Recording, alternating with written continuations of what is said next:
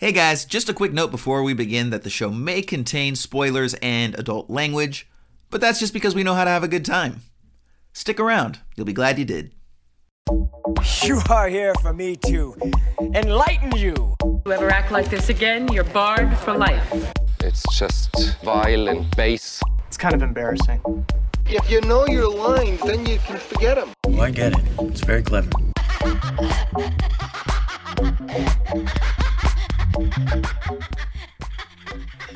Hello, peoples, and welcome to Esoterica Cinema, the podcast where we take films from the cinematic multiverse and discuss the hell out of them. My name is Jason Peters, and with me today is the man who once went on a cocaine-fueled bender across state lines and woke up married to Nicolas Cage, Mr. Ryan Siebold! What's up, Jason? You mean Ryan Cage? I took his surname, my friend. What does that make you, by the way, for him? Because he's been through a number of people. You're like, what, 5, 6? It makes me a millionaire. He wants to be a millionaire. I got a nice little shrine waiting for me in New Orleans to get buried next to him. It's going to be good. Excellent. Well, and the funny thing, too, is, I checked the court records. Your guys' marriage lasted 47 days, which by Hollywood standards is considered a record. So congratulations. Hey, thanks, man. I appreciate it. Still waiting for your wedding present, dick. Nah, dude, you're living that sweet Nick Cage alimony life, so you don't get dick. If anything, you owe me.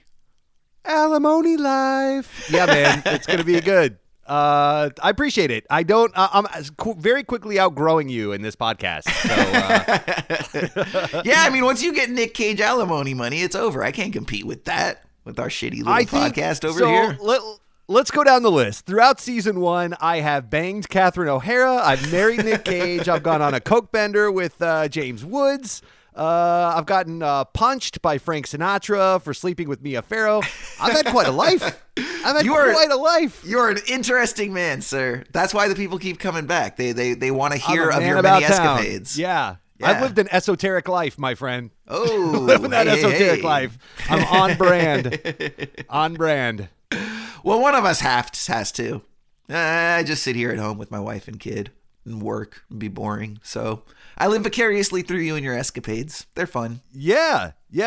I should introduce you next season, and we'll get you going. We'll pump you up. Awesome. Well, hey, look. With me today is a man who lived 7 months inside Oprah Winfrey's vagina, Jason Peters. What's up, Jason? What's up, guys? Yeah, so unfortunately, I even though I slid out of her vagina, I was not an heir to the Oprah throne. And as such, our podcast is what it is. I'm sorry, I don't have that Spotify soundtrack, and I don't have the Oprah inheritance money. So, man, yeah, I really got screwed out of that one. Was it mid-interview, or were you just having breakfast with Gail? And you know what sucks, dude? Speaking of which, I made them a hell of a frittata, dude. A hell of a frittata that I would have hoped went a lot further than it did. And I think they're just spoiled celebrities that are used to the good life, because that was me on a plate. That frittata. It wasn't a frittata. It was me on a plate. And they just shunned it, and they shunned me in by extension. You were the frittata. Just scrambled eggs coming out. That's gross. Oh. Funny thing. That's actually my birth surname, Jason Frittata. We changed it to Jason Peters. Frittata. Yeah, my great grandfather, when he emigrated from Poland, wanted it to sound more American, so he changed it to Peters. Oh, boy. I'm taking this bit about as far as I'm willing to take it. Yeah. Let's move on. Someone's going to sue me, either Nick Cage or Oprah Winfrey. I'm going to get it from both ends here. It's going to be like a Chinese finger trap of legal enforcement. And I'm not down for that. Well, as long as we keep it to our patented 4 to 6 listeners, we should be okay. I don't think we're on their radar yet. Hopefully one of them's not a lawyer, so we're good. Hey, speaking of you coming out of vaginas, we got a great movie to talk about here. No. That was supposed to be the lead-in for Videodrome. That was the other episode. Oh, yeah. Yeah, the Right. stomach vagina. You mean Audiodrome. I do. Thank you, Werner Herzog. Okay, so real quick, before we get to the movie, I do just want to say, for everybody listening, this is the last episode of the season, obviously, and we've really had a great, wonderful time doing this thing with you. If you could help us out, just spread the word and also do the like and subs. We appreciate it. Helps us get our numbers up. And then, reach out to us. Let us know what you thought about season 1. And if there's anything you want to see for season 2, you can get at us on Twitter and Instagram at Esoterica Cinema, as well as Gmail, esotericacinema@gmail.com. So definitely let us know what you think of the show. Definitely let us know what you want to see for season 2. And Ryan, before we really get into this, our listeners need that description of the film. So play them hits, maestro. Okay, today we have a little bit of an off movie. This was a bit of a selfish endeavor for Jason and I. We chose this one by hand because we wanted to watch it. We are going deep into Cage Rage with Willy's Wonderland. Your Willy is a wonderland. Is that a 90s alternative rock reference? Yeah. Little little your John body is Mayer. Little John Mayer for you, but be with early more 2000s. Willies. 100% more Willies. Well, it's John Mayer, so 30% more Willies. Rotten Tomatoes has this as a quiet loner, played by Nick Cage, finds himself stranded in a remote town where his car breaks down. Unable to pay for the repairs he needs, he agrees to spend the night cleaning Willy's Wonderland, an abandoned family fun center. But this Wonderland has a dark secret that this janitor is about to discover. He soon finds himself locked in an epic battle with possessed animatronic mascots that roam the halls. To survive, he must fight his way through each of them one by one. Jason, what did you think about this movie? Ryan, as always, I'm going to be happy to discuss that with you right after we listen to the trailer for Willy's Wonderland.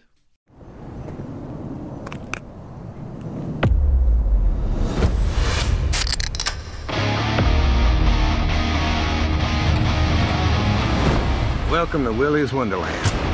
Spend the night cleaning Willy's Wonderland, and I will pay to have your car fixed. Deal? You are officially on staff. Let's get the hell out of here. I can't stand to hear a grown man scream. This place has a dark history. I know the bullshit story they told you. It's a lie. You're here to be a human sacrifice. Have you been listening to a word I've been saying? He's gonna die in here, but he won't listen to me. It's your birthday, and we want you to have fun.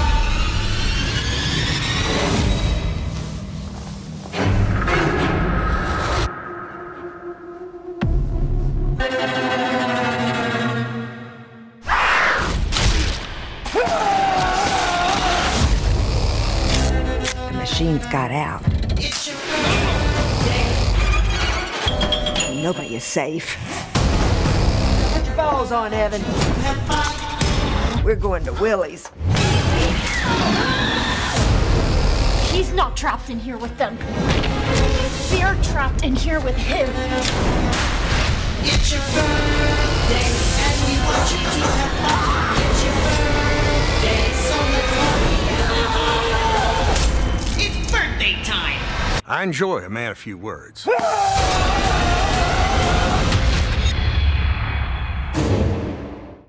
All right, now, Ryan, I'm not gonna lie here. I was a little disappointed by the movie. Didn't hate it by any stretch, but didn't love it either. We're gonna go into a lot of the reasons for that. Yep. But in the spirit of the show, let's go ahead and start at the beginning. So, Ryan, once again, we get a movie, an independent film that was seemingly financed by 27 studios. So it takes 3 minutes to start again, much like Guns Akimbo and Dagon. that came before this episode. Here's the thing about that real quick, because I have this in my notes. Cool. There is a differential, because a lot of movies are associated with and do take a lot to come together. But some of these movies, and the ones that we point out specifically, like this, seem to have a lot of graphics. So a lot of these production companies are just like so proud of themselves that they've decided to create these animated intro scenes that take way too long and let you know. So it just kind of stands out, like 5 minutes of like the whole Family Guy bit. Yeah, we always talk about that, dude. It's so funny. It's different when it's in the titles, where you've got a lot of people introduced that made the film. But when it's animated thing after animated thing, it's like, geez, okay. Yeah, no, we're not talking about like an opening title sequence. That's totally different. Right. Yeah.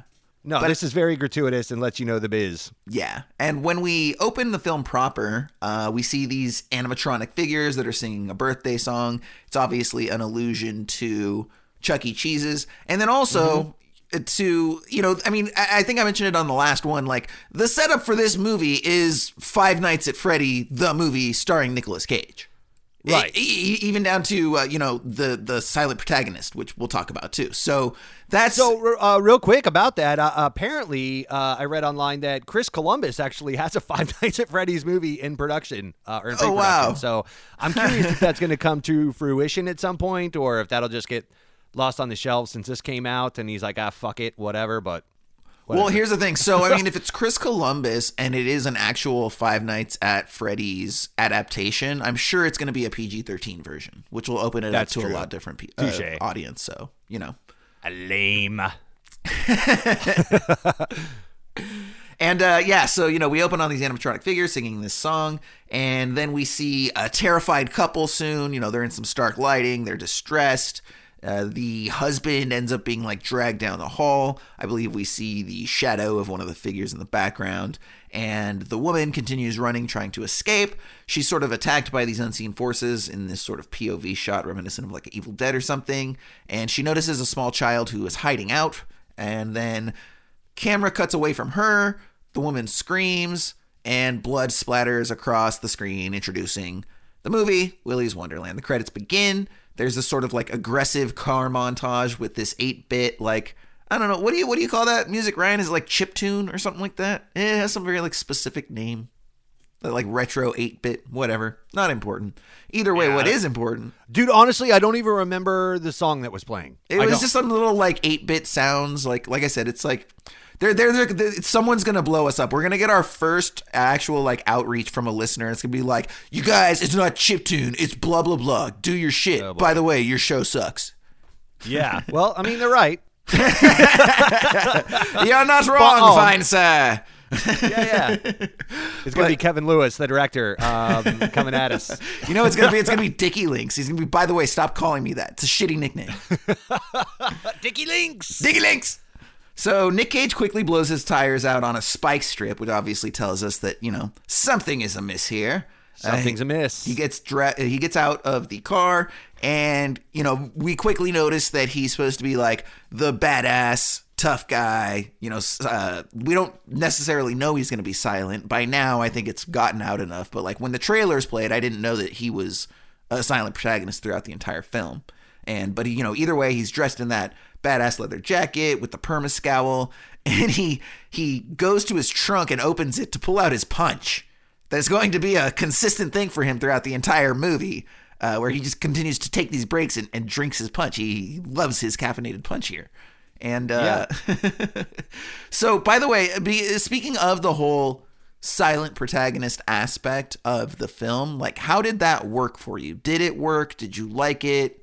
The whole aspect of Nick Cage not speaking. What was your response to that? Yes and no. One, it worked because it worked. But two, because I'm like so into Cage right now, and I think he's going through a renaissance in his career and what he's given us and everything else, I really wished there was some snarky dialogue or something like that. I didn't hate it in the context of the film that I watched. I just hated it because I wanted more out of Nick Cage. Does that make sense? 100%. Not only does it make sense, I entirely agree with you on that. So, and here's the other thing about this, Ryan. So, I have no idea how much Nick Cage got paid to do this movie. Do you? Did you check it out in your No. research? Okay. So, yeah. No, I didn't. I have no I know that the movie has got a budget of $5 million. I did see that. Yeah. So, but I don't know how much of that was Cage's. You've got to think at least one or two, right? Yeah, probably. Yeah, probably. Either way, besides the point. So the point of mine is that by spending that money on Cage, obviously you're a little bit limited with the rest of your funds and what you can do. So Cage is not the only actor in this movie. We also have this gang of kids. Teenagers, really, but for old men like us, they're kids. And we're going to go into them in a little bit. But the point that I want to say, sort of high level, is that these kids, I'm sorry to say, not good actors. Horrible actors across the board, okay? I was thinking... Yeah, but it kind of fit with the B-movie horror vibe, though, you know? Like, I wouldn't expect that to be a good acted situation, would you? You know what it was, though? It wasn't even necessarily just that the acting was bad. It was the tone the actors had. And it took me a little bit to kind of work through this. But the best way that I can describe it is that cast of teenagers was not a cast of movie actors. That was a cast of television actors, okay? If that gang of kids was on like a CW/WB program, they would be perfect. Like, I've never seen that like teen-based Riverdale reboot that's out there right now, but I imagine that's exactly how the kids act, right? Like, so it was just one of these things where Nick Cage is a movie actor. And I don't think any of us can really articulate or put into words exactly what it is that separates an actor or even a director's filmmaking technique. That separation between television and film, right? And there's just something about a movie star that has a charisma or a certain presence that a television actor can often not have, right? So, call it gravitas, call it what you have. So my point is, I'm not expecting necessarily like great, wonderful Shakespearean performances of Macbeth or anything like that. But like, for them to be such a central part of the movie, to put them up against Cage like that, it wasn't fair to them. And it stood in stark contrast, the differences. That's fair. I'll give you that. Yeah. All right. So, but yeah, so, and then to that, it's like, why didn't you flip it? Like, why couldn't you take the bad actors and make them silent and then had a chatty ass Nicolas Cage to carry the film? Because the other thing too that we'll go into, this is ultimately my biggest criticism of the film, is it's really a shallow film. We've mentioned this before, where films don't necessarily have a lot of meat on the bone, and this is kind of the case with this film. And one of the things in particular, so like, it does have a great pace, but it reminded me a lot of Guns Akimbo in the similar respect, not only just with the fact that it had all these different production companies opening it up, but also from the respect of like, when you're one of these movies that just comes shooting out of the gate with your energy, you don't give yourself any room to go down, right? So you have to maintain this breakneck speed the entire time. Otherwise, what happens is by an hour, when you bring it down, like I'm used to this rush, and now I'm kind of like feeling a little deflated, or I'm getting a little bored, right? But then at the same time, sometimes you can go like overload, and then it's like too much for too long, and I'm exhausted. And so I just felt like there wasn't enough variety to keep up with the pace. Does that make any sense to you? Right. Yeah. It's probably a lot like this podcast where we come out swinging and then slowly start to... Would you tell director Kevin Lewis that would your review be you would have gotten away with it too if it wasn't for these meddling kids? That's exactly what I would put. And really the only reason they exist is because we need people to kill, right? Like Cage is the badass anime protagonist, not in terms of he has giant eyes, but in terms of the fact that he's indestructible, right? Like you can't fuck with him. He's the ultimate badass. He just goes around and kills everyone else so quickly. This guy's just like, give me 30 seconds alone with him. I'll take care of him, right? So you also kind of lose any sort of potential tension that might exist just because, again, he is indestructible. Like, this dude's tougher than Batman, right? Like, he barely gets a scratch on him the entire time. Yeah, and so he kind of makes the animatronic demon-possessed mascots not seem very formidable because he makes it so easy. Correct. That was the problem that I had. And I think that's kind of what you're saying too, in a sense, where it's like, on one hand, you've got the animatronics and the kids. And that kind of plays like one film. And then you have the animatronics and Nick Cage, and that kind of plays like another film. And it's not consistent enough to really develop the threat. Is the threat level where we're watching them murder the kids one by one, in which case that's a formidable thing, and Nick Cage should have a harder time, and we should feel scared and all of that? Or are we dealing with the Nick Cage side of the film, in which case he's just going to go through and run through these things? And that's a cool film too, watching him like rip the throats out and all the violent, murdering that he does. But I feel like they just were two different films, right? Yeah, definitely. And there's other examples and supporting arguments, if you will, that we're going to talk about over the course of this show to kind of reinforce that. And I 100% agree with you on that. So when in getting back to the film, like I said, Cage had his tires blown up. This tow truck driver comes by, picks him up. Cage isn't responding to anything he says. The tow truck driver is really chatty.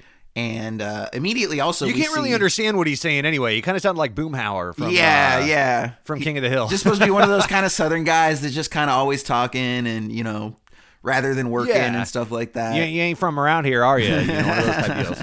Yeah, and then from there we cut to this girl and young teenage girl, and she's dousing a building with gasoline. She's ready to set it to fire, but then the cops show up, and one of the cops is this older lady who, I forget her name, but she was in Donnie Darko and a bunch of other stuff. You'll recognize her in a heartbeat.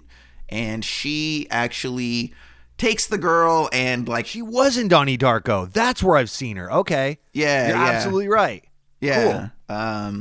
What did she say? Like, was it Sparkle Ponies or something, or whatever that thing was that she was part of in Donnie Darko? I don't remember, but I know exactly who you're talking about. Yeah. Carry on. Anyway, so she ends up taking the young girl and taking her to what seems to be a home. And at first we're not sure, and later it ends up getting revealed that this is sort of her adoptive mother. And, she's telling her to she has to calm down and stay here, and the girl doesn't want to stay. So she ends up handcuffing her to a radiator to keep her in place. Then she goes back to the office, and she's basically like, all right, gonna have to wait this night out. She knows what's going on. We don't quite 100% know that yet, but we figure that there's something more than what's on the surface there. So getting back to the tow truck driver. So he takes Nick Cage back to his garage, says he's going to need $1,000 to fix it.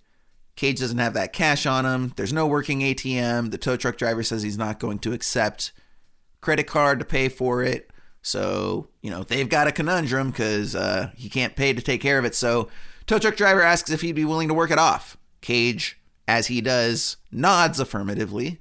And then the guy ends up calling someone who is shortly revealed to be Tex. And Tex owns the titular Willy's Wonderland. So they go to the what do you even call it? Like an amusement restaurant? It's not like a theme park, a themed restaurant. What would you call a place like Chuck E. Cheese? Ooh, that's a good question. Yeah, amusement restaurant or play place, like a kid's play place or something like that. We all know what we're talking about, but I was just wondering, there's got to be some sort of official term for that. I don't know. We'll go with the amusement restaurant because that sounds good to me. Yeah, sure. Yeah. And so Tex offers to fix his car, pay the $1,000 to have it fixed, if he will spend the night cleaning his business, Willy's Wonderland, getting it ready for what he says is a relaunch to get it back open and going. So by now we've all seen the trailer enough times. We know what the film's about. We know this is all just a setup. And, the two of them enter. They watch this little birthday video, the happy birthday, that whole thing that they do throughout it. And they introduce the mascots that way. And even right off the bat, we see, I think it's Willy, if not one of the other mascots, move a little bit behind Cage when he's not working. So, they kind of establish that very briefly. So our mascots are Willy Weasel, Artie Alligator, Cammy Chameleon, Ozzy Ostrich, which I love, Ozzy Ostrich, Tito Turtle, Gus Gorilla, Siren Sarah, and my favorite, Nighty Night. Which one was Nighty Night? Oh, the Night, of course. Duh. Okay, so then that means by process of elimination that the Siren, is that the one with the tongue that gets the dude in the arcade? Because I couldn't figure out what that character was. Like everything else is very that was clear. Cammy Chameleon. Oh, that was a chameleon? Yeah. That doesn't Siren look like a Sarah was like chameleon. the Tinkerbell kind of looking Got it. character. Okay. Oh, The okay. fairy. Yeah. Yeah. That thing did not look like a chameleon. All the other costumes were real well done, but that one didn't look like a chameleon. Just saying. Sorry to disappoint you, buddy. I am disappointed. I'm very disappointed. From there, the teens show up to the mobile home and they end up freeing the young girl. It's like her friends or whatever. They show up, they free this girl, and they run back to Willy's Wonderland because they know what's up. They know it's this evil place. The girl knows it. It's going to be revealed a little bit later why. And so, they're going to burn it to the ground and take care of it. Meanwhile, Mr. Cage, back at Willy's Wonderland, is knee-deep in his job. He's cleaning. He's got his fridge nice and stocked with his caffeinated punch. And, the boss tells him to make sure that he takes breaks every so often, So all throughout the film, quite a bit actually. It's probably, 6-8 times. This guy will just take a break, go back, chug a caffeinated punch, play a bunch of pinball, and then go back to work. And he'll even get a sort of little flash dance pinball scene before the film is over. That's how much he enjoys his punch and his pinball. Yeah, so I was waiting for there to be some kind of reveal that he had been there before or that he had planned to go back. Because of how much TLC he was given that pinball machine, I almost wondered if there was some like childhood memory or some attachment. That would have been fun to have seen some callback to find out like he was a kid that went there. Maybe his parents died as well, and he was coming back on purpose to get some revenge, and he had some intention of being there in the first place. He'd been training for this moment or something, but unfortunately none of that was revealed to be true. So he just was a dude that was kicking back some caffeine drinks and playing some pinball. Yeah, and I suppose that does kind of segue into one of the things that ultimately I think led to me being not as invested in the film as I would have been otherwise, which is that these things are sort of fun, these elements that they add. They're a little strange, they're a little weird, etc., but they're not motivated by anything. It's just one of those things where you're writing or you're acting and you're like, hey, it would be fun to put this in, let's have this. Wouldn't it be funny if, instead of, being an alcoholic or whatever, like, Nick Cage was like addicted to these like, energy drink sort of things, and they'll just be like punch, right? Because it'll stand in like contrast to like his tough nature. And right. In that same respect, he'll be like really into pinball, right? Because pinball's like a kid's game, and so he'll be like really into pinball. And that's as far as you go, like and then you just like, okay, cool, let's do that. Let's put it in the script. Let's have the actor do that, etc. But, there's really nothing to tie it to anything beyond that. So it's just kind of one of those things that you do for the sake of being a little weird and different. And look, dude, I mean, you and I, and me especially, like, love weird and different, and sometimes even just for the sake of it, But at the same time, it only goes so far. And there are kind of... Okay, so Ryan, this is a perfect example, man. I don't know how often you think of this. If you think of this at all, if you've even thought of it since it happened. So for everybody listening that doesn't know, Ryan and I went to film school together. That's how we met. And that was what, Ryan, 15 years ago, maybe? Something like that? I mean, you don't have to like call me out, but yeah, it was a while ago. I'm calling both of us out. We went to film school together. I'm not singling you out at all. We together. Well, I mean, what would you say with that? 1971 or? Yes, we went to film school together a long time ago. And we learned on film. It was that long ago. Yes, that is how long ago it was. But.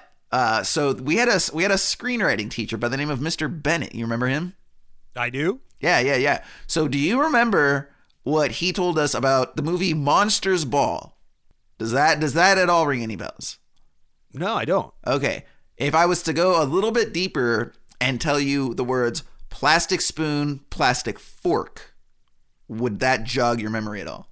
No. Not even a little bit. So I remember that, he was our screenwriting teacher and he was talking about characterization. And he was like, don't just do things for the sake of doing them. He's like, there's this movie out right now called Monsters Ball. And everybody's like all over it, slobbing its knob about how great it is and this and that. And I think even Halle Berry won Best Actress for it, first African-American woman to do so.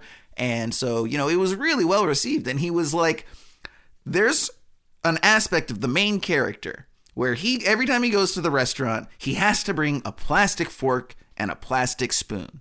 And it goes nowhere. And it doesn't match the character at all. And it's lazy screenwriting. It's one of these things where instead of motivating it, you know, if he's like some OCD guy, like when you put that in with Jack Nicholson's character, for example, and As Good as It Gets, I believe he does something similar. That makes 100% sense because he's this OCD guy. He's very neurotic, and we see other examples of him doing stuff like that. When you just like sort of arbitrarily like, oh, how can we give this guy some depth? Oh, yeah, plastic fork, plastic spoon.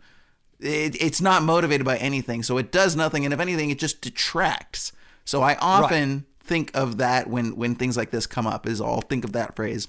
Plastic fork, plastic spoon.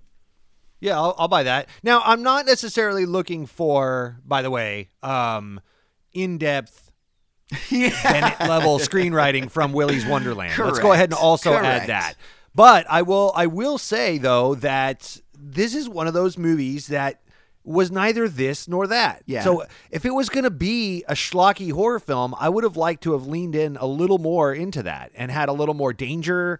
And as much as like the kids were dying, it seemed like they were dying too easily.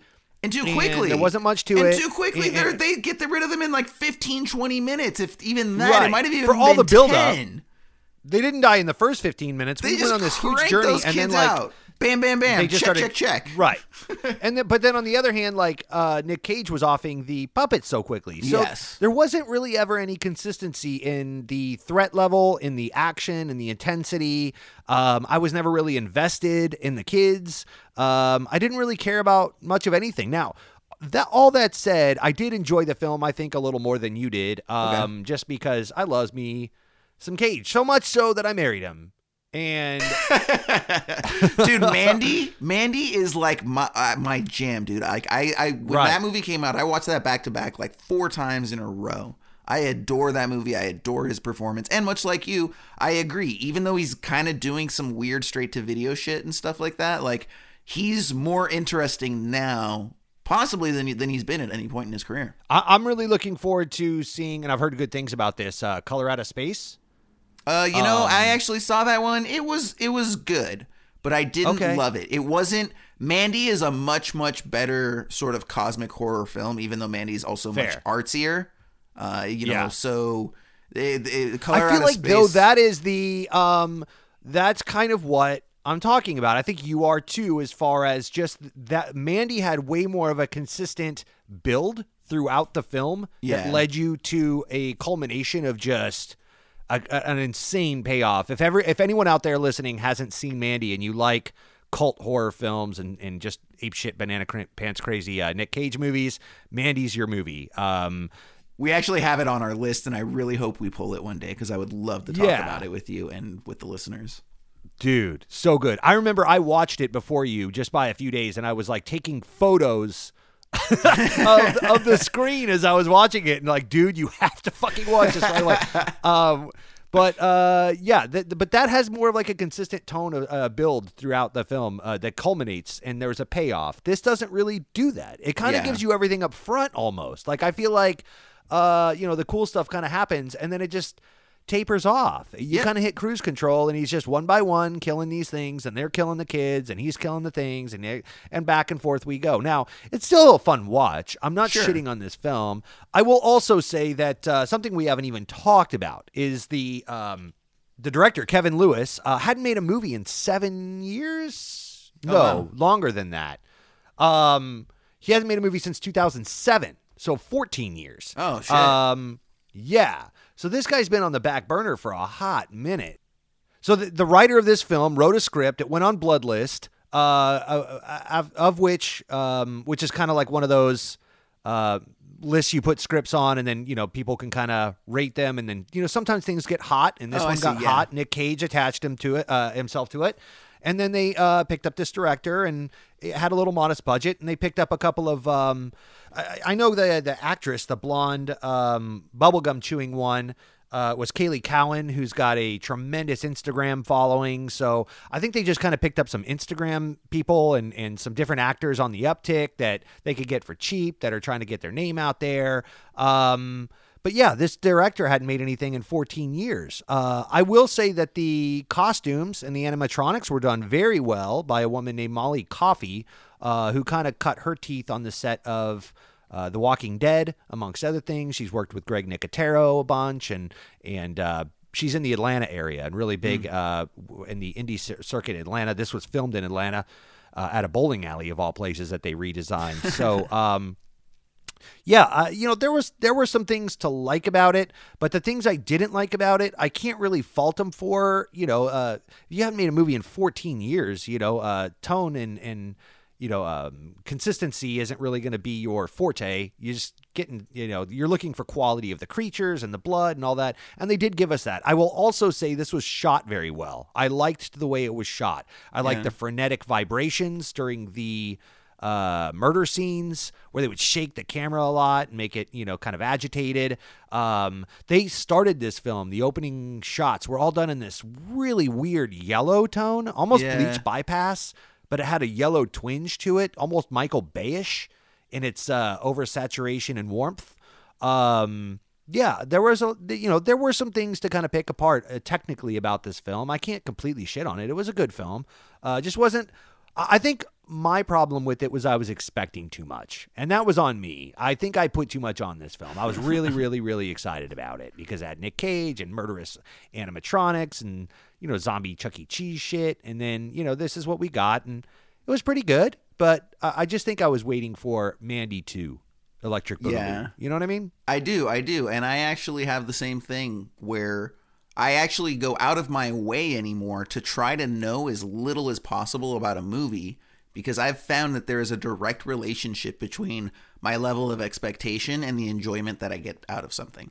And for whatever reason, I think it's common. Like, we get overexcited. We build the potential of these films up to a degree that can never be matched. And so when it's not exactly what we want,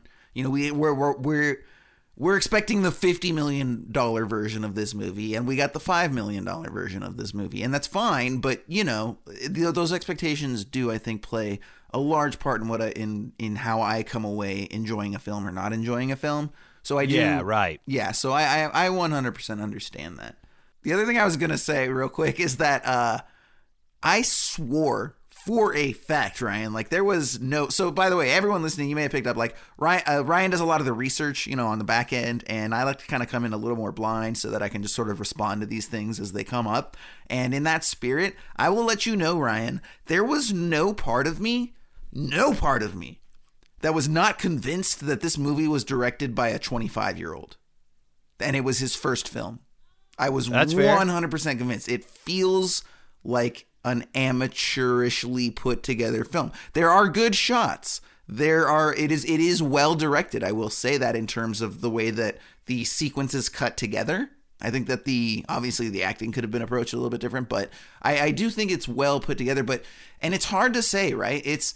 But there is a feeling to this film, right? It's that intangible quality that exists between watching traditional television, not television as we know it today, which is basically just movies, right? Like they get film directors now television's made like movies, but like go back 20, 30 years, film and television felt different. And it's hard to articulate, but when you watch it, you know it. There's just a different feel. The drama in Law and Order feels different than the drama in a Scorsese movie, even though they're telling the same story, right? And the acting and the way it's shot and everything that goes along with that. And so in that same respect, I feel like indie films are much the same way. We talked about that on our last episode with Buffalo 66, where it's like, this just feels like an indie movie, right? So that was the thing to me about this movie, is it felt like a young filmmaker's first film, which is not exactly a compliment, but at the same time, maybe for an older filmmaker to have such a youthful energy is a compliment. I don't know. I just thought that was interesting. And yet, I feel like there were a lot of the technical aspects of this film where a lot of the departments were giving it their all, almost like this was a demo reel movie. Sure. Like this was a movie that everybody came together and said, look, we're not going to get paid, but we're going to, give it our all. And hopefully, I can put this on my reel and go get something that will get me paid. So this is a resume builder. This was not like, and that's why I think maybe the director failed it a little bit, because he didn't have the wherewithal or the skill set to bring it all together in a cohesive way to make it feel like a good sandwich. But the meat was good. The tomatoes were ripe. The mayo was cold. Like the lettuce was crisp. There were parts of this that were good.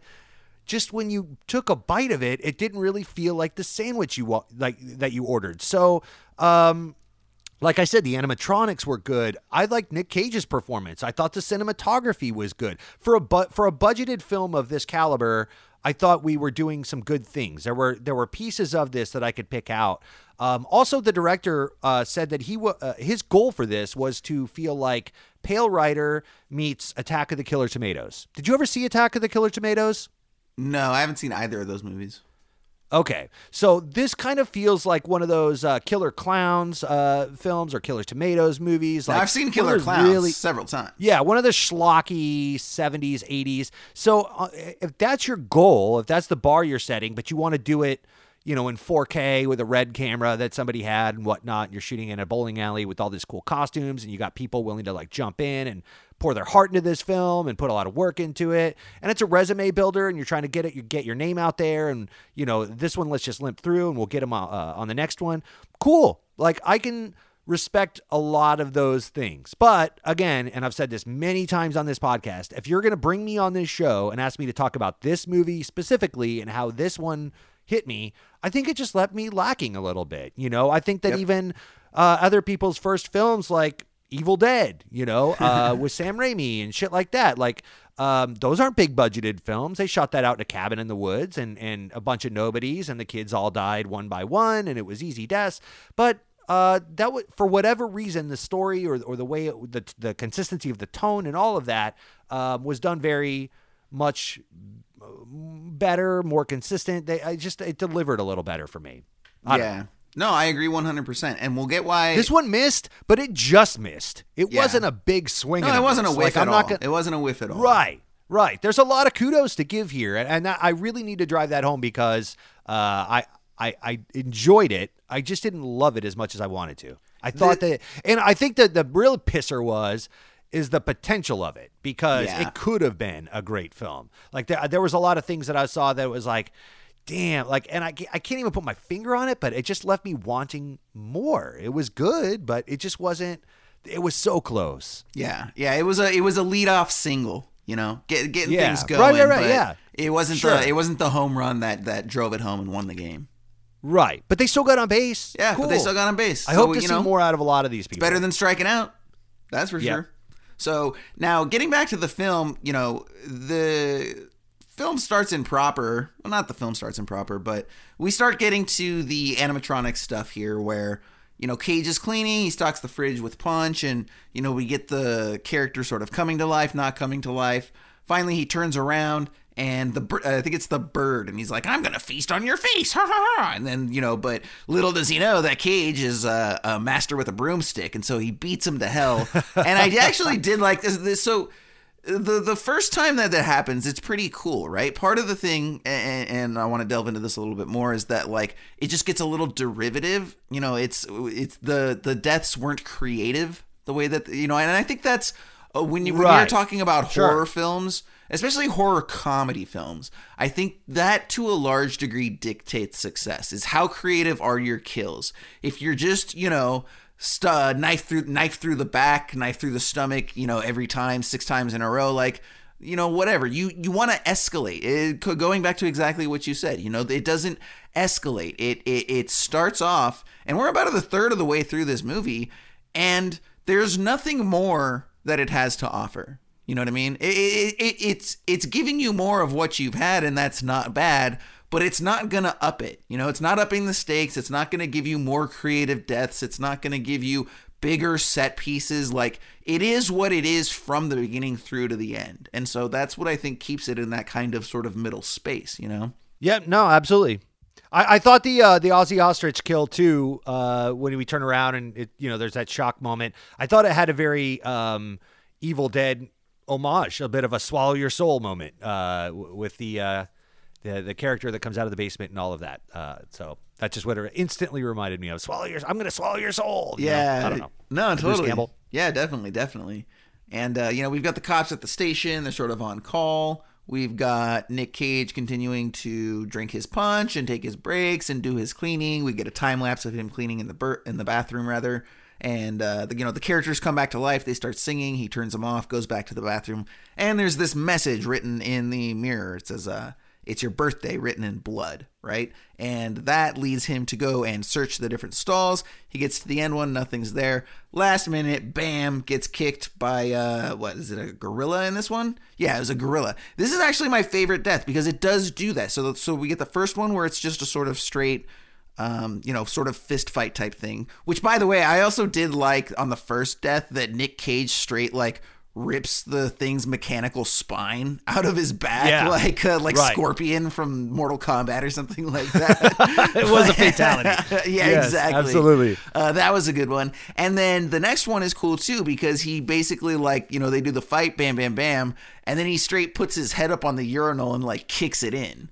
And, we get this sort of black oil that kind of is like a blood splatter. And I thought those two he curb stomps him like American History X. Absolutely. Absolutely, man. And it was really effectively done. And so I was kind of gearing up oh, okay, cool. We're ratcheting up slowly but surely. But that's going to be the most extreme death. Everything else is just kind of, him ripping stuff off and beating people up with stuff.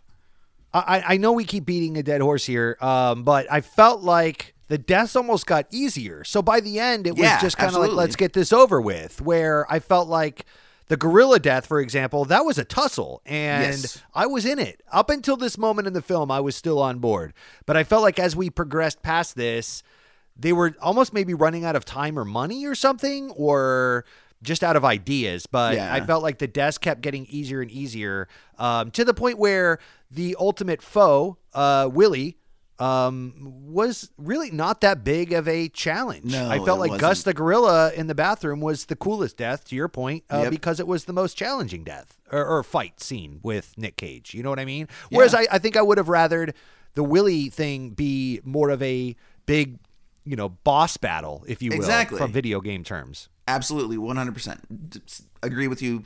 Nothing to add. So now at this point, we've also got to get the kids in there, right? Because if Nick Cage isn't going to die, we've got to kill someone. So they got to get these kids over there, and they arrive with their gas cans. They've just freed the girl from her house and from the handcuffs, and so they've got the gas cans. They're ready to light the place up. Ryan, I do have a clip of that I want to go ahead and play here for our listeners. Hey, Chris. What? Can you pour gas literally anywhere else? I'm sorry, you pour like crap, Aaron. You're pouring gas on top of my gas. Let me go over here and I'll just paint the bush. Thank you. Hey, you blowing bubbles? Bring your ass. You forgot the lighter, didn't you? No, I didn't. Then let me see it. Oh my God. There you go. Yeah, all right. Wait. Not yet. That guy's still in there. We gotta get him out first. Hey, sir! You're not safe in there. We gotta get you out. Hey! Well, that was rude. Hey, look, if he don't want to be safe, it's his ass, not ours. Tough shit. I'm getting him out whether he likes it or not. You want to go in there with those things? Are you high? Look, if he want to be cremated, that's his business. Yeah. I'm sorry, but I'm just not okay with letting somebody burn alive in there if we can do something about it. She's right. Of course she is, Chris. Oh, shut up. Hurry this shit up so we can go home. I'll figure out how to get inside, but I'm not putting you guys in danger. You just figure out how to get us out once I do. So from there, these kids see Cage. He's inside. He's cleaning. They're like, oh, we got to get him out. Hey, mister, you don't know what's going on in there. They don't know that he's already destroyed a couple of these creatures.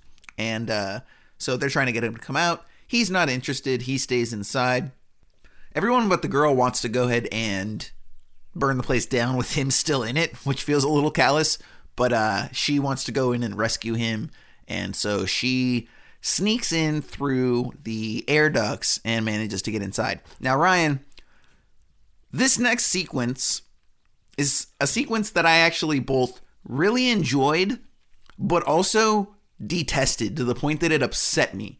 It is the single biggest betrayal of the rules of the universe that it has established, and pretty much immediately reduces and destroys any of the tension that might have come from these creatures. We've already talked about how they're not super threatening because they're so easily defeated. This takes it a step further. So Ryan, what I'm talking about is the scene where, so she's chased through the air duct, she manages to escape, and she finds herself in what actually was a really cool set piece. It was like that sort of like ravey enchanted forest thing that she found herself in.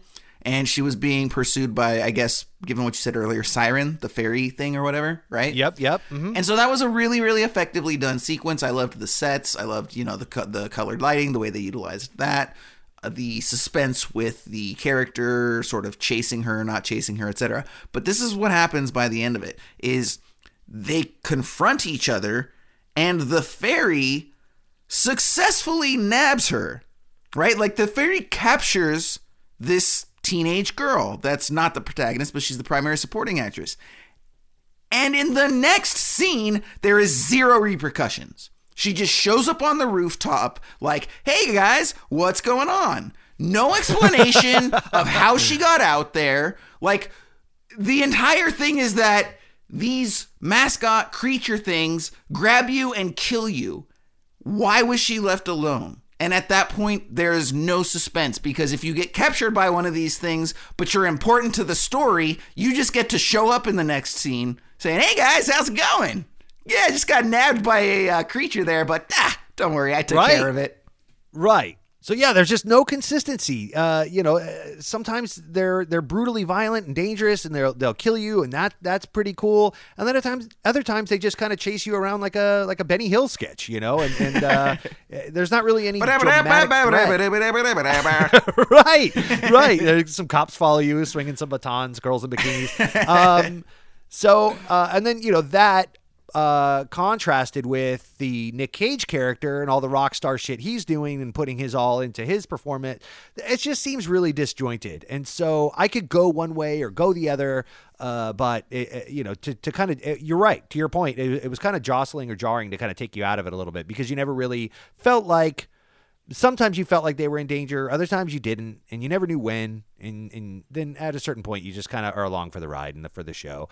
I do think, though, in all fairness, coming back full circle, I think that also was done to some effect in Attack of the Killer Tomatoes or Killer Clowns from Outer Space. I think that if that was his goal, was to go back to that, I just think that maybe we've progressed past that as viewers. Yeah. I don't know. No, 100%. And that's the thing. This movie was made Maybe we're being too harsh or bringing a movie like this into a program like this where we're just going to, critique it too much, just go along for the ride. But even then, I thought the ride could have been better, because I'm cool with that. I'm cool with going along for the ride and just turning my brain off and just having a fun romp.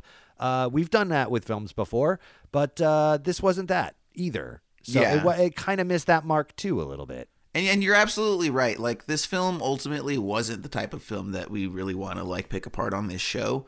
But we don't know that until we see it, because this could have just as easily been, one of the batshit crazy genre movies that we've watched that result in really strong episodes, like The Lighthouse or Zardoz or one of those things, just these, right, yeah. Or Dagon, batshit crazy genre, like, oh, this happened, that happened, blah, blah, blah, a lot of stuff to laugh about. But this just didn't, as we say quite often with films like this, it didn't have much meat on the bone. There's just... It just kind of is what it is. It shows up. It does its thing. It's out. Bada bing, bada boom. It's like, hey, we don't need to sit here and prod and ask a bunch of questions. And, no, we didn't motivate the pinball or the punch. We just thought it'd be cool, so we threw it in, right? And it's like, oh, cool. Well, I mean, we just need to give him something to do while the kids are dying. That's pretty much all that the pinball machine exists for. Yeah, that's exactly. Everything about this movie says, we have a 30-minute movie. What can we do to make it closer to 90? And so they're just like, okay, well, we'll throw this in. Especially the way that they just totally ham-fistedly rammed that origin story in through the middle of the film. That was That was not really well done. I have that clip that I'm going to go ahead and play for us. The kids have basically just gotten on the rooftop. Like I said, you know, the main girls just sort of shows up unharmed after being captured by this siren person. And they're talking about how they're going to break in, and then the roof collapses and they all fall into the ball pit. And, you know, they very quickly find Cage, and she's like, you think that this is, you know, a legit opportunity. It's not. Let's go ahead and listen to that story. This town has a dark history, and it all starts with this horrible place. You know, Willie's may seem like a happy-go-lucky child's play place, but it's much, much more than that. Willie's was built in 1996, the brainchild of Jerry Robert Willis. If that name sounds familiar to you, it should. Jerry was one of the last century's most sick and sadistic serial killers. Jerry spent most of the time cultivating similar sickos. I mean, these were the most depraved people you could ever imagine. Often, Jerry and his crew would whisk away unsuspecting families to the super happy fun room.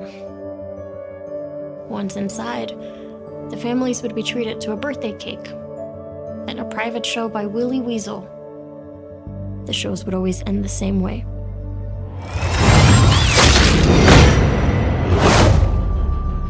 After numerous missing persons reports and suspicious smells coming from the inside of Willie's, the law felt it was time to investigate.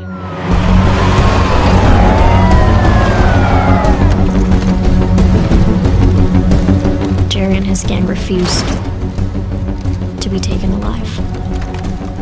After the police finally entered the super happy fun room, they discovered that Jerry and his crew had performed a satanic suicide ritual. Instead of surrendering, the killers decided to take their own lives. Those familiar with satanic rituals speculate that the suicide ritual was some sort of a Katra transfer energy, where the memory and consciousness of the living relocate into non-living entities. In this case, the animatronic robots. So it's just a really sort of like shoehorned info dump. You know, there was never really any sense of mystery that was established previously to where all of a sudden I'm like, it wasn't that like, oh, that's what happened, right? Like the film had never posed the question for me to even really stop to consider what was going on. No, basically we find out that she was the young girl from the very intro That's of the really, film. yeah. That's the big reveal. And, you know, that hey, remember that thing we showed you 20, 30, 40 minutes ago? That had relevance, and this is why. But as the viewer, you're just like, cool. And then that's the end of that. It does tie together the sheriff as the, pseudo-parent, adopted foster parent of Liv, who is essentially, aside from Nick Cage, our main character of sorts, and, kind of the leader of the ragtag group of misfit kids. And so we find out, what her beef is with this place and why she's trying to destroy it. Gives us a little bit of a through line there. I did like the set piece of the rooftop. I racked my brain trying to figure out if it was a set or a practical location. The stars were so vivid.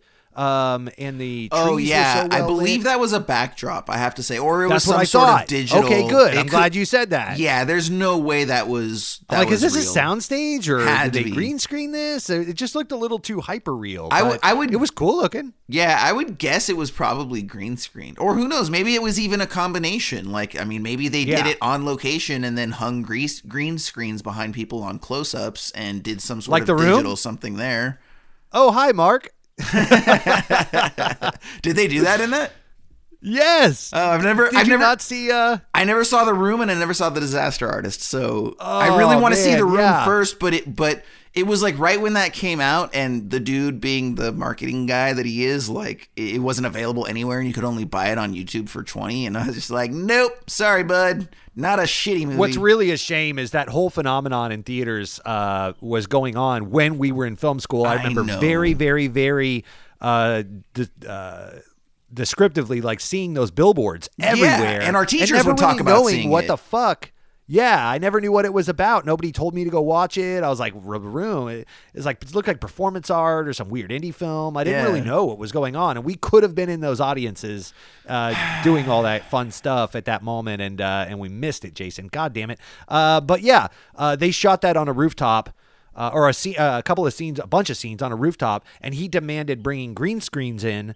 So the whole thing was like, you're going to shoot it on location that you want, on the location that you want, but you're going to green screen it in anyway for no reason whatsoever to add more of a skyline in. It was very, very weird decision making. But if you watch either of those films or both of those films, which I highly recommend, you'll see that there was a lot of odd decision-making going on, not the least of which is buying the cameras instead of renting them, which back then was disastrous, and shooting it on both film and digital simultaneously because he didn't know what he wanted to do.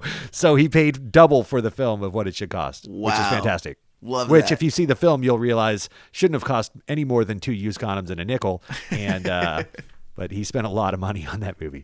Anyways, carry on. That's amazing. Gotta love that. Gotta love that. Well, and here's another thing that I took issue with. I kind of alluded to it a little bit ago, but that's the fact that these kids, you know, we get them in Willy's Wonderland through this roof crashing through, but we get them the hell out super quick, dude. Those kids are not around for more than 10 to 15 minutes. And it just, it keeps in with that, like, everything moving along so quickly that you never really have a chance to establish any sort of drama or suspense or, at the very least, tension. You know, that's what this movie needed more of. This movie needed more tension. Yes, it wanted that's to be very, very good. It wanted to be Evil Dead, and it did a good job capturing the kind of more zany tonality of that, but it did a bad job really holding the horror down, because there are really very little horror elements to this movie. I mean, the lighting, yes. The opening little, 1 to 2 minutes, sure. And just the general vibe of it. But really, it's more of an action movie than it is a horror movie. Yeah. Because there's gore. Yeah, but in the sense of like the black oil stuff, when you'd kill the machines and stuff. But yeah. Well, not only that, but even with respect to like outside of those kids, so the 10 to 15 minutes with the kids, that's horror, right? We see, even down to the fact that they go off to the room to go bang, and then they get killed by the main threat in the middle of banging, and like, it's such like a horror trope, It embraced that aspect of it for sure. Yeah. But at the same time, of these, 7, 8, however many characters, each one of them dies by way of a fist fight and getting beat up. You know what I mean? Right. So it's like, and it's all about those 2-minute action set pieces and scenes, and it's all, and those are action elements, right? The shaky cam that you're talking about, those are all cool things. They clearly altered the frame rate to give it that sort of different vibe. And so all that stuff is cool, but those are action elements. Those are scenes from action films. So I even said it opens like a Michael Bay movie with the oversaturated yellow and Nick Cage wearing like the highly reflective sunglasses. He's driving the Camaro and the whole bit. Yeah, it's a beefed up. He's wearing the leather jacket, spike strips. It has a very machismo feel going into it. So it kind of opens like an action film, like a over the top action film too. Yeah, definitely. Now I do really quickly want to play. I did like. There was a moment in the film where, like, when the kids show up, where the Willy the Weasel like does this little song. I just liked that song, so I'm gonna play it here for you guys real quick. 6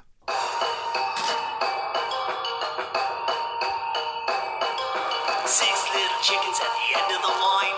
6 little chickens at the end of the line. One happy weasel says it's dinner time. 6 little chickens will be just fine. 6 little chickens in the weasel's den. 4 little roosters and a couple of hens. Nowhere to run, nowhere to hide. 6 little chickens at the end of the line. 6 little chickens, watch out now. 6 little chickens, here comes the weasel. 6 little chickens running out of time. Whoops. 5 little chickens at the end of the line. And it's really funny, Ryan, too, because I was thinking about it after the fact, and I don't know why, but it occurred to me. I was like, that sounds a lot like a Tom Waits song. Like you can picture like Tom Waits like 6 little chickens, bah, bah, bah, right? Like in his weird freaking Tom Waits voice or something. I was like, that's funny. So Tom Waits, Absolutely. if you're one of the 4 who listens, cover this song and then at Esoterica Cinema me with a copy of it afterwards. Or I'll even take it a step further. Anybody listening who likes Tom Waits and who can affect a good Tom Waits accent, you do the Willy's Wonderland song, the 6 Little Chickens, in Tom Waits' voice. Send it to us. We'll send you a t-shirt or something. I mean, if we got that would make me so happy. I would go out, custom make someone a t-shirt and send it to them. So if you want to be the one, do it. Send it to us. And we will share it with everyone. The magnificent brilliance. So anyways, but yeah, so that was just like a fun little part. And again, you know, all the kids get off super, super quick. 10-15 minutes, we're out. We've got, you know, the obvious ploy by the chameleon, I guess you said it was, where, you know, she's playing the like, oh, I'm different, you know, but nobody likes me. And the guy's like, really? I'm different too. And she's like, haha, sucker. Kills him hiding out in the arcade. And you just, it was fine. It was telegraphed. But here's the thing. So, okay, you can go one of two ways with these things, right? In a situation like this, where the kid's hiding out in the arcade, and we know that her thing is a trap for him, you can do one of two things, okay? You can either really play into that and change the direction of the story so that it's interesting, or you can give me a creative death, right? Because I already know this is a trap. So when you're like, gotcha, it's a trap, you're like, didn't get me, knew it was a trap, saw you hiding around the corner the whole time. So like, give me something more in that scenario. You can't just be like, hey, did you like that surprise? And it's like, nah, dude, it wasn't a surprise. And at that point, what did you bring me? It would have been a lot more interesting if something got him from behind or something. I will also add to your point that none of the kids seemed scared throughout the film, thereby by proxy making me frightened. Like none of them really seemed frightened for their lives, even though they were one by one finding each other dead. It just seemed like they were all ramping up or doubling down on their aggression towards these things. Like we need to kill them, which is cool. Usually that's a third act change where the second act, you go in a little cocksure or naive. Then by the second act, you're given a realization of you're outmanned, outgunned, and you're fucked. And then by the third act, you've got kind of a last man standing situation where you get retribution, you know, Bruce Campbell turning things around or whatnot. Come and get it. You know, the chainsaw on the missing arm. Let's fucking rock and roll. But there was no like tone change or really act shifts in this movie. You know what I'm saying? Like, I do. There was no kids like hiding out from these things like panting or like out of breath, holding their breath. You know, we don't see them off camera sweating, you know, trying not to be found. They're just like, oh, this is a cool room. Let's fuck, you know? And the one kid in the ball pit's just like making a phone call to the sheriff, and then someone comes in and is like, you know, the Cammy Chameleon character, the scene you're describing, oh, I'm not who you think I am. And he's like, really?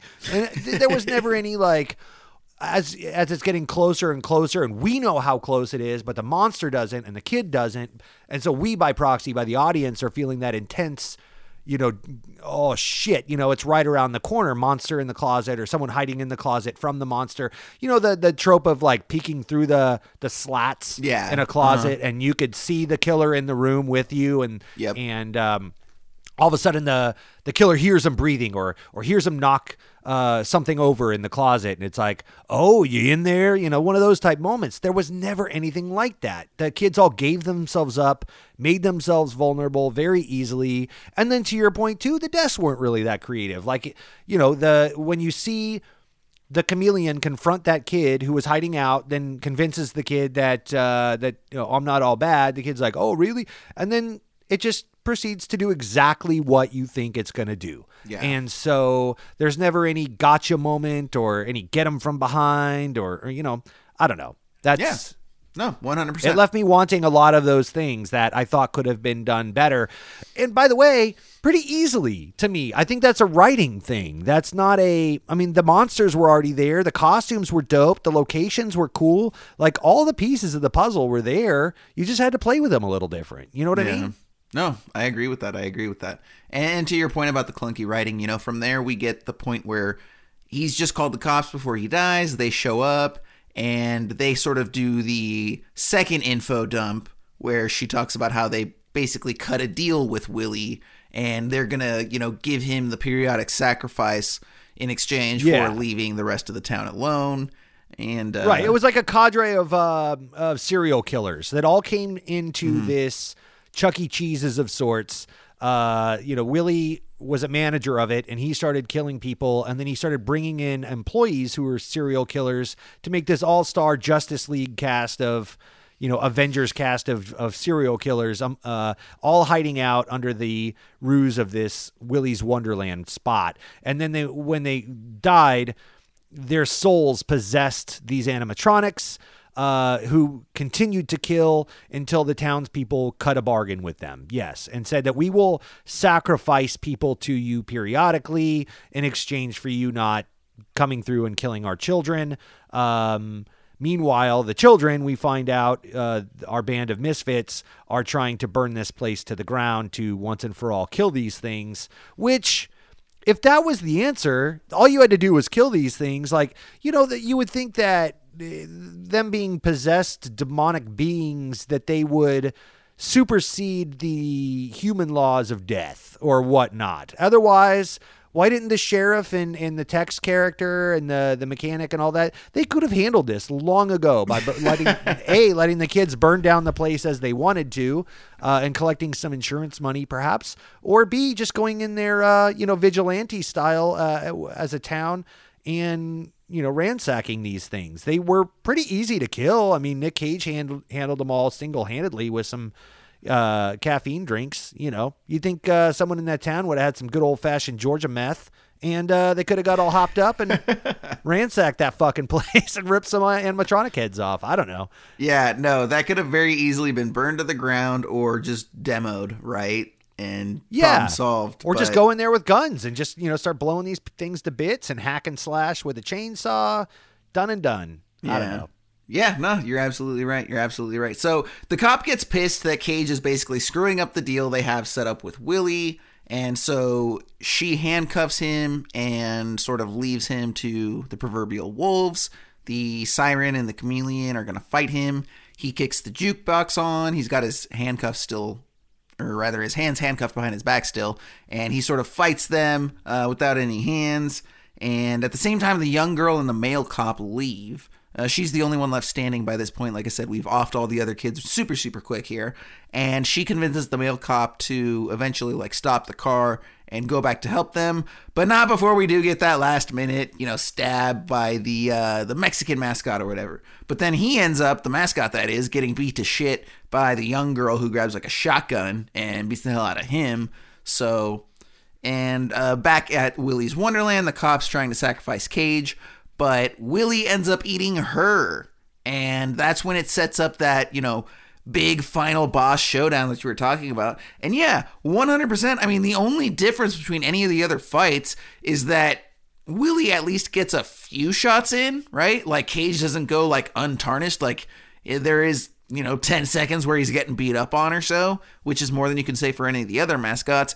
But then basically he ends up resolving it the same way. But instead of one broomstick, he's, not cut it in half, but he's broken it in half and taped it together. And now it's a double broomstick. And that's upping the stakes. I don't know. And then, yeah. So, and then he just very easily beats the shit out of him the same way he has everyone else. Well, and these are supernatural possessed serial killer animatronics. And what we're reduced to as our boss fights are melees that really look like, me fighting Barney the dinosaur or a Sesame Street character of some kind, just blow for blow, where, Big Bird punches me and I punch Big Bird back until, Nick Cage eventually rips their throat out or beheads them or something, to end them. But I just would have, for being demonic supernatural beings, I would have maybe liked to. There were a couple things. The Siren Sarah character with all the shit on her mouth and the razor sharp teeth was kind of cool. Yeah, I agree. The Cammy Chameleon with the tongue thing had the character promise. Designs were all cool. I thought that a lot of these things that were so close, and that's what I'm saying. That's why I'm so frustrated by this film. All the pieces of the puzzle right there at your fingertips to do something really neat. And I think it was just, I don't know if it was laziness or not understanding because you hadn't made a film in so long. You know, it's easy for us to look at this shit in hindsight. I wasn't there in Atlanta doing this stuff, but all I could tell you is my experience as a listener or viewer, and whatever. It is what it is. There you go. So as the film wraps up, like I said, Cage beats Willie to death. It's morning. The sun comes up. Tex and the tow truck driver have the fixed car. They're coming back to just confirm that everything went according to plan. Tex is going to take Nick Cage's car and add it to his collection. But lo and behold, the place is clean. And Nick Cage is alive. But he's a man of his word. So he ends up handing the keys over. He's disappointed at first. Nick Cage and the young girl who was left standing get in the car, drive away. And then Tex and the tow truck driver are in the car disappointed. But then they're like, hey, well, if they're all dead now, then, that means that we're free of this. We didn't see that for whatever reason. Two of the mascots, the Siren and the Chameleon Girl, ended up surviving. So when they were taken out to the dumpster, they actually crawled out. And as Tex and the tow truck driver are planning what they're going to do next with their lives, Siren ends up blowing them up in the car and puts an end to that. So then we see Cage and the girl. They're driving through. She has some of his punch and seems to enjoy it herself. And as they're driving, we see that Mexican mascot from earlier that was beaten up in the middle of the road. And Cage drives over him. And the movie is over. And that's our 88 minutes. At least it was only 88 minutes. They didn't draw it out. I mean, they knew what they had, and they, it was a pretty tight film. It moved along pretty swiftly. I thought the pacing was okay. That's nothing that I had a problem with. I never really felt like it dragged. It did have those exposition dumps and whatnot, but those were somewhat necessary if you weren't going to give it to me in story. And if this was going to be the way it played out, to be honest, and we got the ending, I'm glad that they did the exposition dumps instead of showing. Usually it's show, don't tell. That's the whole movie thing. Mm-hmm.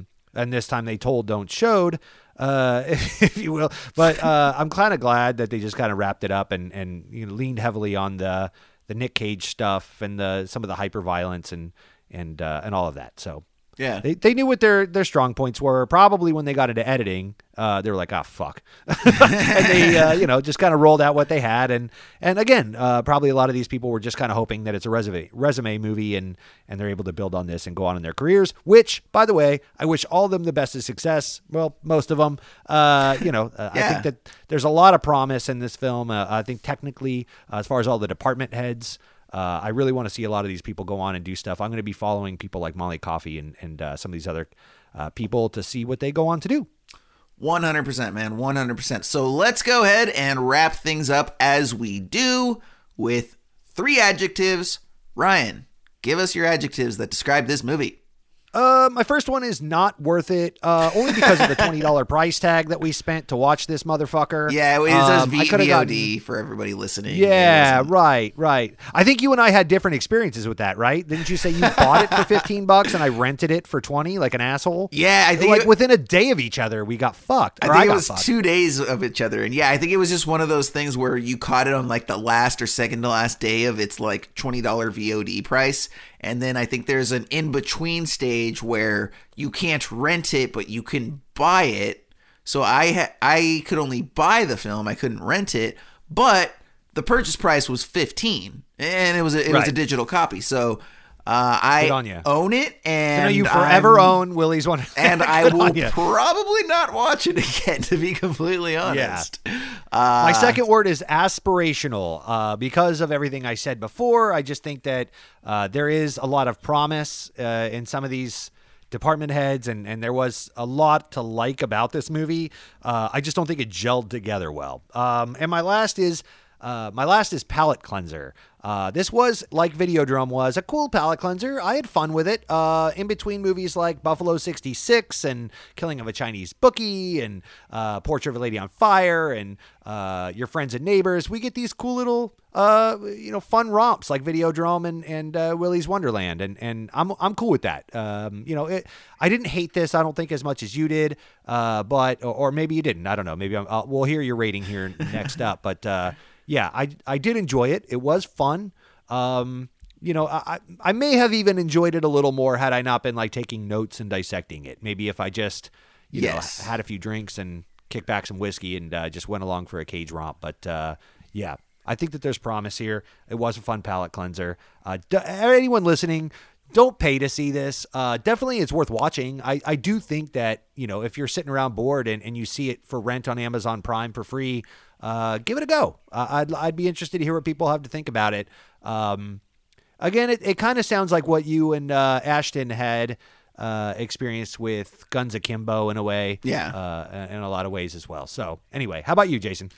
Okay, so for my 3 adjectives, the first one I have is vibrant. And that not only relates to the color palette, but also to the sort of vibrance of the direction, like we talked about. It moves, it puts itself out there. It's got, bright colors. It's got these large characters, very interesting costumes and things of that nature.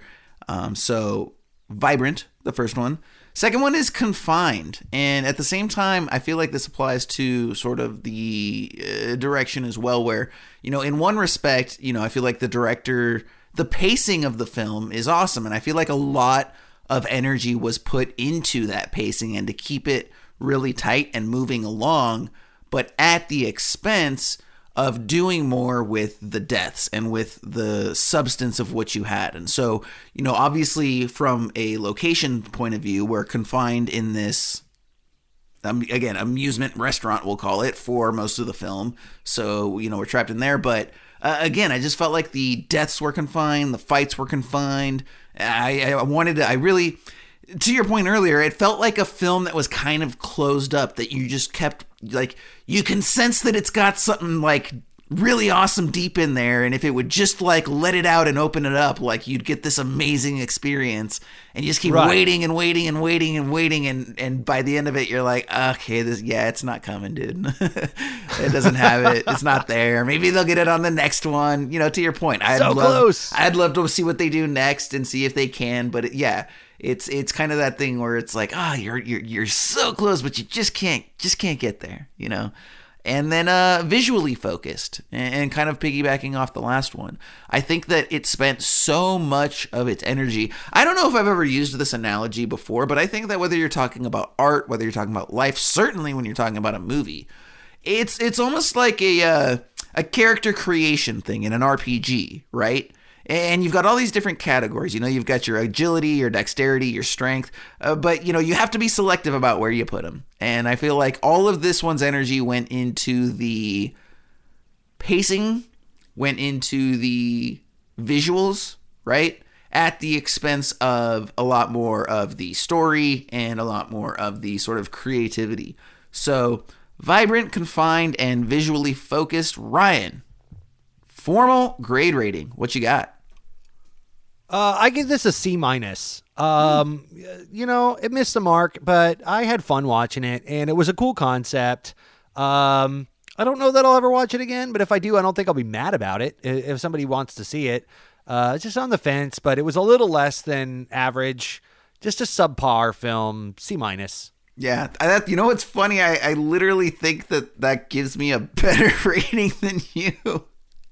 Which I would not have seen coming, because I gave it an even 3. That's pretty much like how I've done with these films. Like I felt this way very much the same way that I felt about Seeking a Friend. Right? That was my experience for this film. It's fine. It's not a meaty movie. It's better watched without your notebook, with a drink or whatever in your hand, and like, don't think about it too much. Go in, enjoy, get in, get out. I think it was a fine film, but it's not suited to... I very much more enjoyed Seeking a Friend than this. No, I know you did. Yeah, you gave, I think, a B+ to Seeking a Friend, if I recall correctly. I'm just saying, for me, it was a similar experience where it's like, yeah, I'm going to spend most of the show talking about the stuff I didn't like. It's not to say that it's bad. It's just that I have a number of criticisms about it, Sure. Right. So, but, again, so 3 Especially out of 5. With how good it could have been. That's my biggest thing. Yeah, I really wanted to like this. This is a movie I wanted to be a 5. And we talked earlier, that's probably to a degree why we came away disappointed, because we had such high expectations, And $5 million. Wow. Like, that's a lot on this film. Yeah. You almost wonder if it would have been better served, like, not having Nick Cage in it and just been a B film, you know what I mean? Instead of bringing the attention on itself. I don't know. Yeah, like I said, for having him be silent, I mean, you can get non-speaking roles for way cheaper than Cage. That's for damn sure. Yeah, right. Yeah. I'm sure there was some B actor they could have, slapped in this and had different results. I don't know. Yeah. So... all right, well, that was our review of, and our discussion, really more than review, of Willy's Wonderland. You got your adjectives, you got your ratings, and Ryan, if I'm not mistaken, we're done with season 1 now, officially. I know, man. I know. I'm gonna miss you, buddy. I'm gonna pretend you're not existent for a while until we get back going again. Yeah, you miss me now, and then when I come back, you're gonna be like, "Oh my god, I didn't realize how awesome those last few months were." Did you change your voice yet? Did you work on your delivery? Yeah, but we got a lot of cool stuff lined up for season 2, everybody. So I'm pretty excited. We are bringing it back. Jason has got me back under contract. The contract has been signed. Yes. I'm not a free agent. It was a difficult negotiation, 2, baby. Things were said that can't be unsaid, but we talk about those off air. So yeah, I mean, as long as I don't end up in jail between now and when we start recording again, you got me, baby. Let's do this. Yep. And to everybody listening, so one of the things that we're gonna do for you next season is full-length episodes are gone. I think I mentioned this on one, if not both, of the previous episodes. But moving forward, we are only going to do what we have now been up until now been calling half-episodes, but are now just episodes. And so we'll do one film, but what you're going to pick up is we are going to have weekly releases. That's right, ladies and gentlemen. No longer will you have to wait every other week to get your fill of Ryan and Jason talking to you about movies you've never seen or even heard of. Now, every week you're going to have us. We're going to give you 3 films a month, and then we'll talk more about it later. But we got some fun stuff in store for you for a monthly bonus episode that is a little more comedy-based, kind of like we do at the improv-y top of the show. Ryan, I'm really looking forward to getting that going with you. We got some fun ideas. Yeah. It's going to be like a cool, fun monthly wrap-up. I think we're going to try to land some of our comparisons. Since we won't be doing 2 films anymore per episode, we'll land some of those comparisons in that episode as well. And, do some segments like Deep Dive, where we could, anything we felt like we missed or we wanted to get a little deeper into about some of these films, or even some things that we learned after the fact. Dude, that has happened to me multiple times where we roll these things out and you miss something key on your notes that was pretty critical to the film. I'll give you one right now. We didn't even talk about the fact that our director, Kevin Lewis, had COVID-19 leading up to days before the release of this film and almost died. He was in ICU. Oh, wow. His room partner passed away. Jeez. He had to say goodbye to him, and he was coaching him along. Turns out the weeks leading up to the release of this film was actually way more of a horror movie than the actual movie itself. So we're glad he's doing better. We wish him the best. But yeah, things like that, maybe not so downtrodden, but yeah, different things like that we'll bring to the deep dive segments. And lots more comedy and improv stuff like our fake commercials and sketches. I've really enjoyed doing. I love the sketches. They're so much fun little creative outlet to put ourselves out there. We're gonna really expand on that. So anyway, we're bringing the heat. Give us a little bit here to regroup and retool, work the bugs out, and we're coming back in your ear holes. That's right, guys. So once again, thanks a lot for hanging out with us, Ryan. 20 episodes, 30 films. We have deep dived on 30 films over the course of this first season, which is awesome. And we're going to do another 30 next season. I think maybe 3 films a month. Might even work out to 36. I don't know. But I think we're doing a 44-week season. I don't know. Either way, we are probably going to do about the same. So it's going to be more 30 films at least, anywhere between 30 and 36. It's going to be a lot of fun. And one of the other things we're going to do, so if you listen to the show regularly, I don't know if you guys hang around for the end where we do the random film pulls. They're a lot of fun for me and Ryan, but it's also because we kind of know this list. And it occurred to us that maybe it's not as fun for you guys because you guys don't know the movies that are on the list. So, you don't have those, like we talk about, like, oh, I can't wait for Mandy to get pulled, or, oh, this film, that film, So what we're going to do next season as well is we're going to just lock in that list at the beginning of the season with 200 films, of which we're only going to watch 30. So 15% of this list. So, definitely elements of randomness there. And we're going to go ahead and put that out there for you guys, so that you can sort of play along at home as well. And, you can see if we end up pulling your film that you want to hear us discuss. So a lot of fun stuff, and just can't thank you guys enough for hanging out with us this whole entire first season.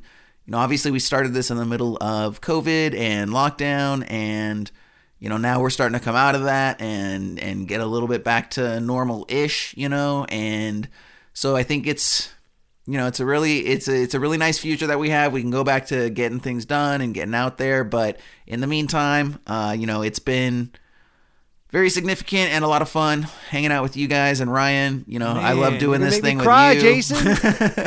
Get me all choked up. I'm gonna have to start. Yeah, singing Boys to Men, End of the Road. And Ryan, you and I have been looking for something to do, for a long time, and the format that we came up with, being able to do that. Again, for those people that listen, Ryan lives in Tampa, Florida, and I am in Los Angeles, California. So we are on opposite sides of the country. So it's we don't get to work on film projects or, do any of this stuff together in person. I am federally mandated to stay that far away from the great state of California. I'm not allowed to ever go back. They've banished me to Florida. I am now Florida man. It also relates to the same reason he has to knock on doors when he moves to a new neighborhood and introduce himself. We'll let you figure it out from there. Just saying hello. Yeah, got a card to give you. But yeah, so Ryan, being able to do this with you has been awesome. Listeners, being able to do this with you has been awesome. And we hope that you've enjoyed it too. And once again, I know that sometimes it can be, you feel like, what do I have to say to people? Please reach out. Just hit us up on Twitter, Instagram, email. We love to hear from you. We want to interact. We want to know what you guys want to see. We want to bring you the show that you want to listen to, in addition to making the show that we want to make. So once again, from me, really appreciate it. Thanks very much. Jason, and thank you, Ryan. I have a letter here from one of our listeners who who has chimed in recently. Yeah, they sent me a private message on Twitter saying that unfortunately we're gonna have to get rid of you as the host. I'm sorry. I wanted to let you know off air, but since we're bringing it up now, they've asked us to bring in Javon as our permanent host.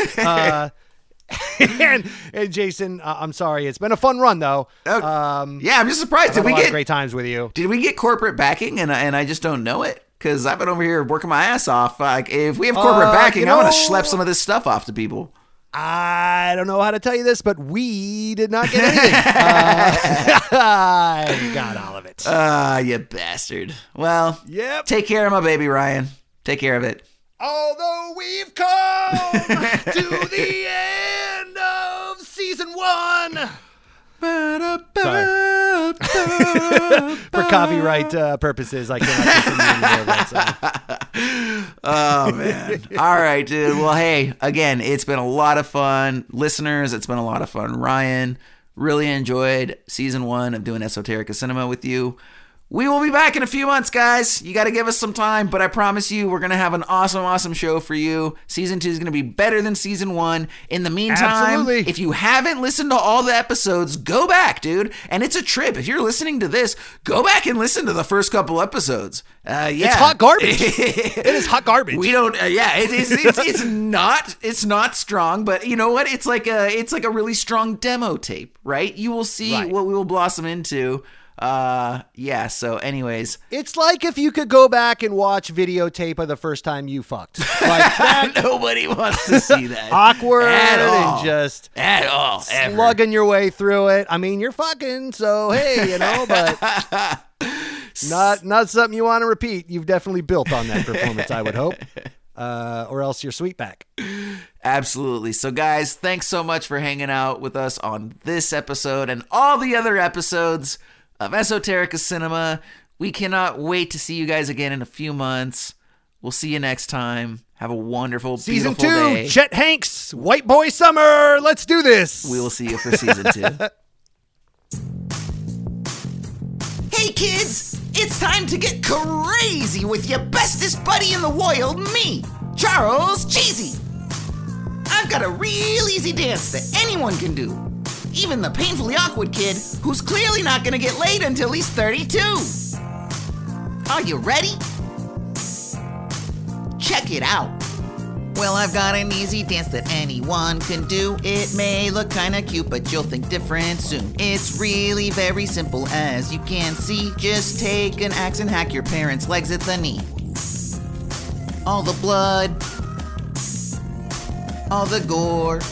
It's extra satisfying to be murderous. If people tell you otherwise, they're just jealous. You like that, Dad? Huh? You like that, Mom? What are you doing? Send me to bed early, will you?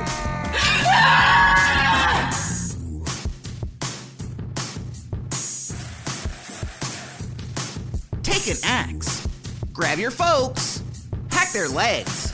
Party time!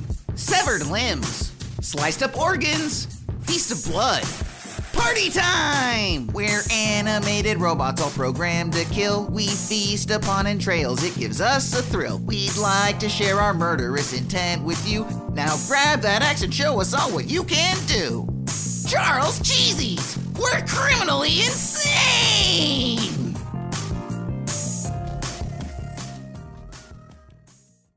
From the imagination of acclaimed author Ashton Macaulay comes the next great American anti-hero, Nick Ventnor, in Whiteout. Nick is a bit of a lush, preferring whiskey to water and bar hopping to exercise. But when a mysterious benefactor hires Nick to find the lost gates of Shangri-La, Nick sobers up just enough to take on the case. Featuring non-stop action and a hilarious wit, Whiteout by Ashton Macaulay is a laugh-a-minute thrill ride that will keep you turning the pages until the very end. Whiteout, available now in ebook, hardcover, and paperback versions, online and everywhere books are sold. Published by Aberrant Literature.